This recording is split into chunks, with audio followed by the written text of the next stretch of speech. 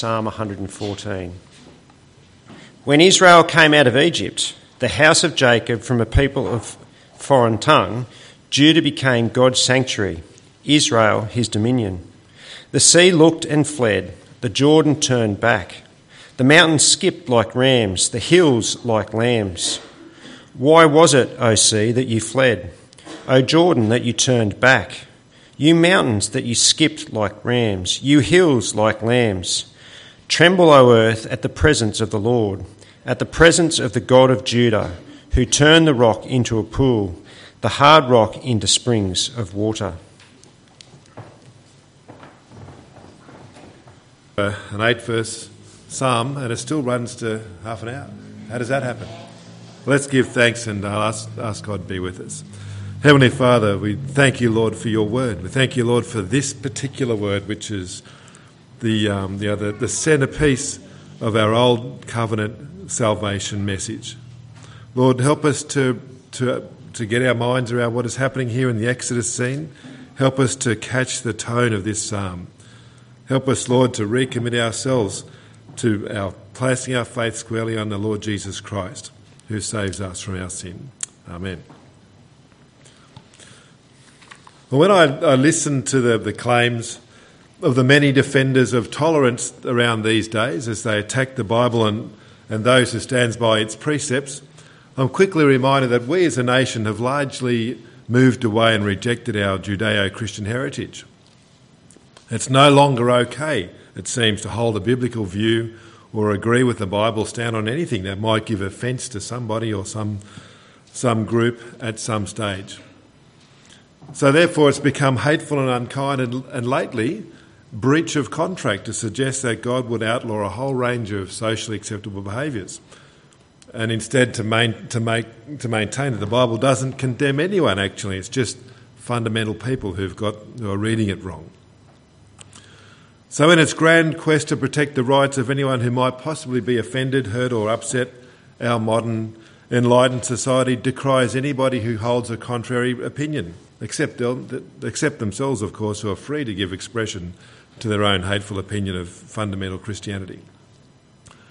And so we're seeing a vastly different response from society today to that from this psalm as it examines God's activity in saving people.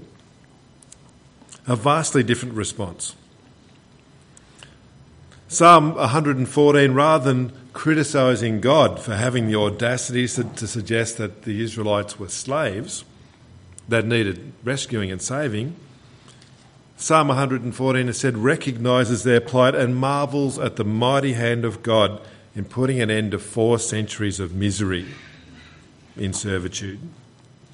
So really this psalm is asking a great question: where have we gotten it so wrong?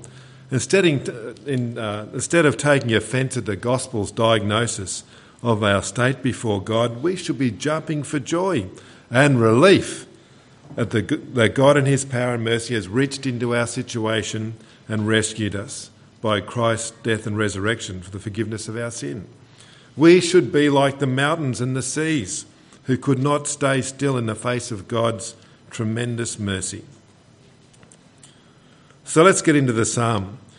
Verse 1 rather unusually captures it or portrays it as that Israel came out of Egypt, as if they simply decided that enough was enough and it was time to go. We're not welcome here. It reads, when Israel came out of Egypt. Unusual in that we all know there was an extreme measure of drama involved with Israel's departure, that it took the death of the firstborn of Egypt to finally force Pharaoh's hand and to make him submit to God.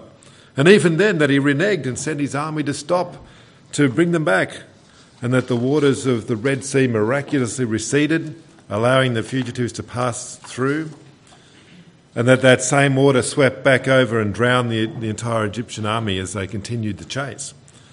That an entire nation of men, women, the elderly and the young children, livestock, possessions and plunder, all were delivered safely to the other side. So at first glance, verse 1 seems to be glossing over the amazing detail of what is the central act of redemption under the Old Covenant when Israel came out of Egypt. It sounds more like an orderly emigration, doesn't it, than the emancipation, the dramatic emancipation of generations of slaves. It's an interesting tone. So what exactly is the tone of this psalm? Psalm 114 is a poetic celebration of the miraculous events of the Exodus and was written as one of a group of worship psalms. It was written for use in the temple. It was written so that God's work of salvation of his people might never be forgotten but constantly be remembered by the generations of people that were there and that followed on. There's a scene in the old Robin Williams movie, The Dead Poets Society. It's an old one, it's been around for him. Put that slide up. Where Williams' character, he's a poetry teacher at a prestigious Ivy League boys' high school. It's called a timid boy up to the front of the class to read out his homework assignment. This boy is very shy and he doesn't believe he's got any poetry in him. And his assignment has been to write some poetry and bring it and have it ready to read out in the class. So the boy's a bit shy and he's very nervous. He's a very nervous person anyway because he's got a huge set of shoes to fill and family traditions to live up to. And he hasn't done the homework because he doesn't think he's got any poetry in him. So William's character brings him up and puts him on there's a bit of a dais up the front end, puts him up there, and the guy's, the poor kid's, he's nervous, doesn't know what's going to happen next. And the teacher points to a portrait on the wall of Walt Whitman, the great poet who's got a big shaggy beard and he looks a bit like Rasputin. He's a very craggy looking guy. And he asks him, he says, "Who does Uncle Walt remind you of?" And the boy startled, he says, "A madman?" Robin Williams replies, "No, you can do better than that. What kind of madman?" And Todd, the schoolboy, answers, "A crazy madman, a sweaty tooth crazy madman." And Williams congratulates him and says, "Good work. There's a poet in you after all. Go on, close your eyes. Describe what you see." And Todd moves into the moment.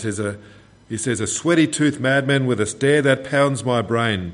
All the time he rumbles, 'Truth is like a blanket that always leaves your feet cold. You push it, you stretch it, it'll never be enough.'" And by then the classroom's gone silent because this is amazing. They're all mesmerised by this sudden poetry that Todd has composed in the moment. Then they burst into wild cheering, and as you can see in this picture, just imagine all the cheering in the background. Williams embraces Todd and whispers to him, "Never forget this moment. Never forget this moment." Thanks, Shelby. Never forget this. At the Passover festival, the Old Covenant people of God sang hymns like this to remember the blood on the door lintel that caused the angel of death to pass by their house that night, to give thanks to the Lord for their salvation, to remember their Saviour, to recall the mighty deeds of God in their deliverance from slavery in Egypt, to recommit themselves to Yahweh, to never forget that moment of their great salvation.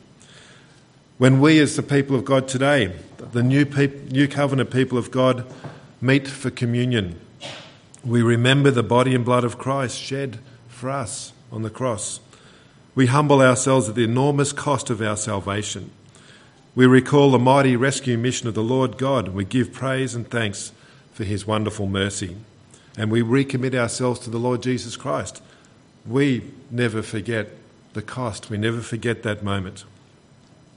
So this psalm is part of a collection, the Egyptian Hallel, the great Hallelujah that was traditionally sung at the conclusion of the Passover supper. So that's the tone of the psalm.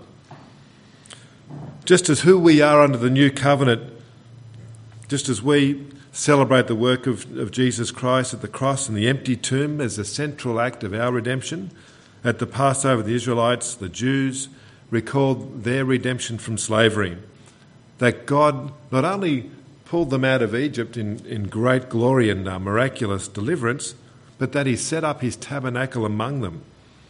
That the Red Sea and the Jordan River parted to let them cross, that the earth shook when God came down at Mount Sinai and at the giving of the law. That God gave them water from the rock when they were dying, when they were parched and dying in the desert.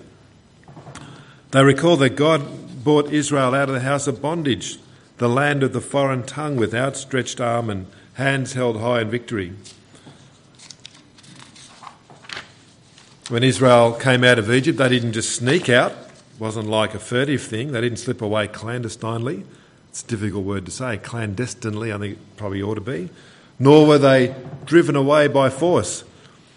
According to God's purpose in redemption, they didn't belong in Egypt, and they left fairly, speaking their own preserved language in full view of a cruel oppressor who had used them barbarously.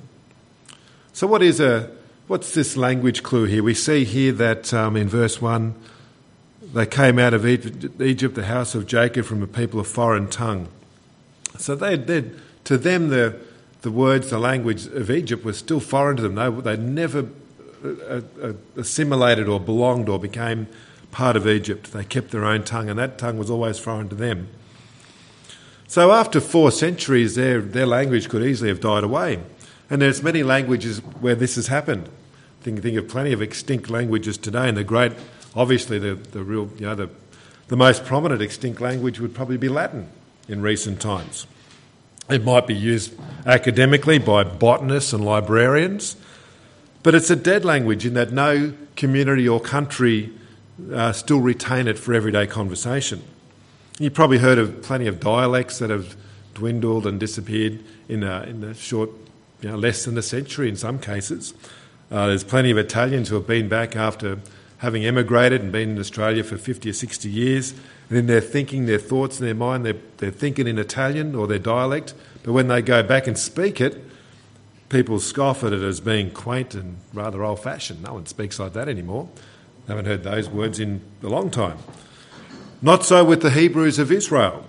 Even after 430 years or many generations, the language of Egypt is foreign to them, foreign to their ears. Their thoughts, their language, their worship that they preserved and retained becomes like a down payment on the eventual day when they would be rescued. There's a wonderful old English word called an earnest. Anyone heard of the word earnest? An earnest of their salvation. It's like a snippet of what's to come. Their language is an earnest of their deliverance, their eventual deliverance. So in singing this psalm, we acknowledge and proclaim God's great power and kindness in what he did in liberating Israel and preserving them and bringing them out. And by application, us today in this moment, the far-reaching salvation of our redemption by the death and resurrection of the Lord Jesus Christ. So this psalm, the tone really, it encourages for us to join the multitudes that go before us in the worship of our great God who's redeemed us in a mighty way. Well, moving on, verse 2 reminds us of God's purpose in rescuing Israel out of Egypt, that Judah might become his sanctuary and Israel his dominion. So this is a bit of a complex idea, that a group or a people or a nation can be the dwelling place and at the same time the servants of God. So he's both sanctuary and dominion. Whilst God symbolically lived in his tabernacle, we read here that his real presence is in his people. The leading of the tribe of Israel, the tribe of Israel represents the holy nation of God's people, so that when God rescued them, they resume their role and identity as a dwelling place of God. And so when God brings them out of Egypt, he makes Judah his sanctuary and Israel his dominion. The thrust of the first verse is that Israel in captivity were aliens and they're isolated, physically removed from the land. And moving on, the aliens are now returned to the land and returned to their rightful role in relation to God.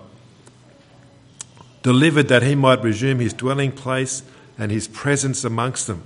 So it is a bit of a complex idea, but it fits with what we know about God going ahead of his people. God is fulfilling his purpose in bringing blessing that he promised in the Aaronic covenant that would flow through all of his people for all time and from which the Messiah would ultimately come. Verse 2 also lands the idea of God's dominion being over his people in Israel, that they would know him and honour him and serve him as Lord.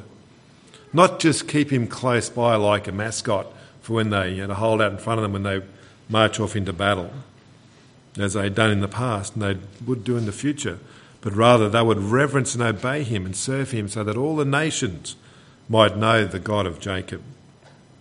And this has always been central and foremost in God's purpose in blessing Israel, that they would serve him by being a living demonstration of the excellence and the kindness of the kingdom of God in front of all the nations so that they could see as they looked in from the outside. Much later on in Israel's history, when they're once again in exile as slaves in faraway Babylon, God subjected them to severe judgment because they defiled themselves and chased after foreign idols. And so apart from being judged for their sin, God is acting so that they and the nations that looked on might know that he is Lord. God sent Ezekiel at this time to prophesy, explaining that why they were being judged, that it was right that they were being judged, as we in our growth group know that they deserved it. But the central charge against them was that they'd so badly forgotten and ill-used God that they'd become even more despicable than the nations that they were there to witness to. It's a terrible judgment. And so God judged them, and then he moved to bring their judgment to an end, giving them a message of hope that they would be revived and saved so that the nations would know of his greatness. God's purpose was that Israel would become a dwelling place for his presence and dominion, carrying with it the promise of blessings to all people through the ages, and eventually the kingdom from which the one true King, Jesus Christ, would come. Well, moving to verse 3, the Psalm's now taking on quite a different language style. Instead of following the typical Exodus narrative, it begins to portray a rescue story of Israel in wild flourish, almost crazy language, amazing language, mountains trembling at the approach of their Creator, seas parting before the majesty and the power and the purpose of the King as he arrives to establish his earthly dwelling place.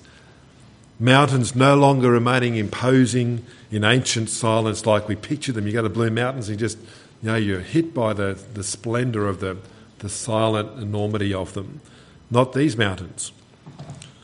These mountains are animated, they're agog, seas and rivers falling over themselves in sheer overwhelming awe.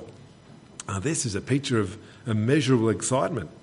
Nature recognising God's presence and submitting and being blown away by it all, by his will. The sea fled, the Jordan driven backwards from where it came from.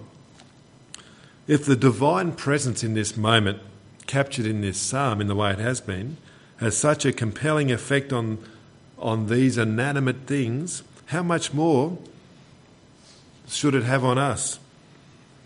How much more will it have on us? How much more inevitably will it have on all people? Can you see the day when similar things will happen, when the lion will eat with the lamb? Wonderful things, wonderful words. And every knee shall bow and every tongue confess that Jesus Christ is Lord. Such is the power and the majesty of God in his moment of deliverance. Quaking mountains do have more ominous implications and normally make us run for cover. And yet there are many times when the presence of God has set mountains shaking, i.e. At the giving of the law in Exodus 19, mountain shook. At the death of the Lord, when Jesus gave up his spirit on the cross, the curtain was torn from top to bottom and the mountain shook and the graves were opened. So it's happened. It's happened on other occasions. Matthew 27:51 gives us a great description where it says, the curtain was torn from top to bottom, the earth shook and the rocks split. It's pretty vigorous. And then we've got pictures of mountains leaping like rams. Now, anyone who's worked with sheep, hands up, who's worked with sheep? One or two, okay, three. A few more perhaps. Anyone who's worked with sheep will know that when you drive them towards a gate, okay, you picture a paddock, a gate, gum tree, dog at the back, you're pushing the sheep towards the gate, what are they going to do? George? They'll pause, then one of them will jump. It'll get some courage up, 10 seconds of courage, and one will jump, then another one. A few will boing up just for no reason, just straight up, not over anything. It's not calculated. It's just a mindless thing, but they'll leap. And anyone who's worked with sheep will see this every time because I always do it. It happens every time you go near them, actually. So they pause and they spring up in the air, and a well-grown, determined wether, crossbred, can get some serious air when it jumps and get up in the air. When it makes up its mind, and I use that word with poetic license, if that's actually what's happening, and goes through a gateway, it might look like a leap for joy, but in reality it's a moment of crisis where the sheep has more thoughts running through its brain than it can handle, and it's overstimulated. It's more like a knee-jerk than a jump, but it creates a picture. And that's not an illustration to try to give your theological background to what's happening with the mountains at all, so don't go down that path. It's very descriptive, though. The mountains are leaping like rams. Hills are skipping like little lambs in response to the arrival of the Creator. It's a magnificent moment. It's a great picture. It's a wondrous response. Likewise, the psalm asks a very pertinent question. Why was it, O sea, that you fled? As if to say, how could you not? Why was it, O Jordan, that you turned back? And it gives the answers that they were powerless not to. There's no way they could remain silent, unmoved by the redemptive glory of the Lord. God drew near. The mountains and the seas trembled before him. Dear ones, God has come so much nearer to us than ever he did to the mountains and the seas. He's drawn so much nearer to you and me than he does in this magnificent retelling.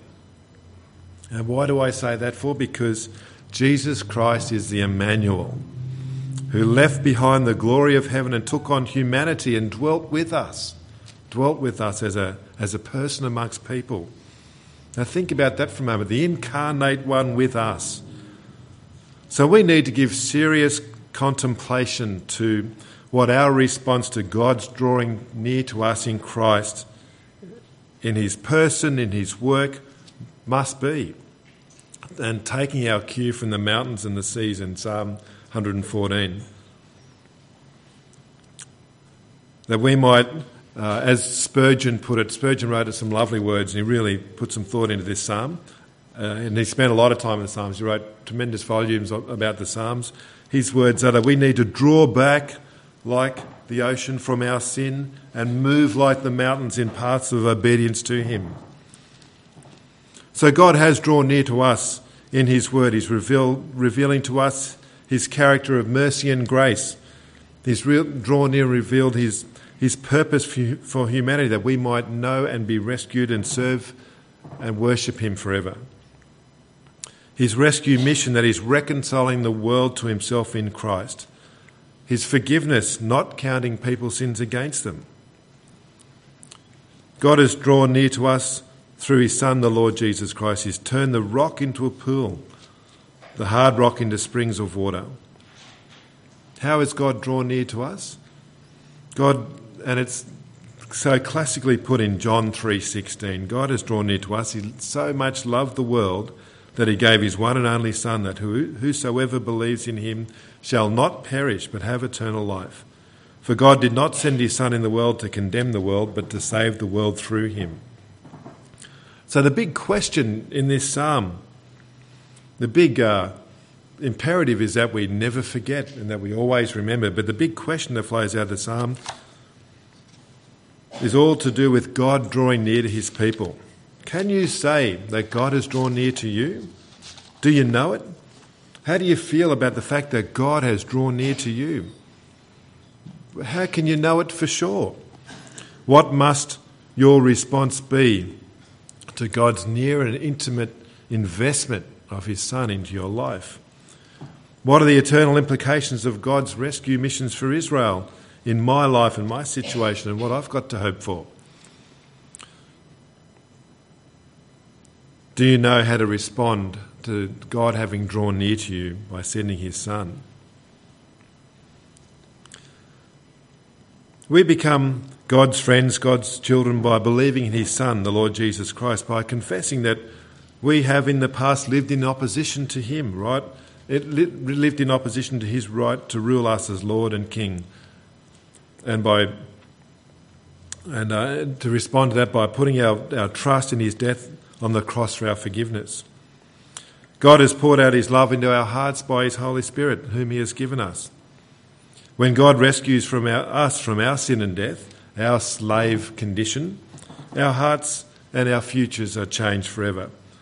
Our hearts are changed from being hard like stones, hardness of self-interest, to being filled with his love by his Holy Spirit. God's love in our hearts softens us and changes us and refocuses our resolve to worship and serve him rather than worshipping and serving ourselves. And like the living waters as they flowed from the struck stone, God sustains us as we seek to know him and follow him day by day. God sustains us how? He sustains us by his living word in the Bible, just as he sustained Israel in the wilderness after they came out of Egypt by causing sweet water to flow from the barren rock.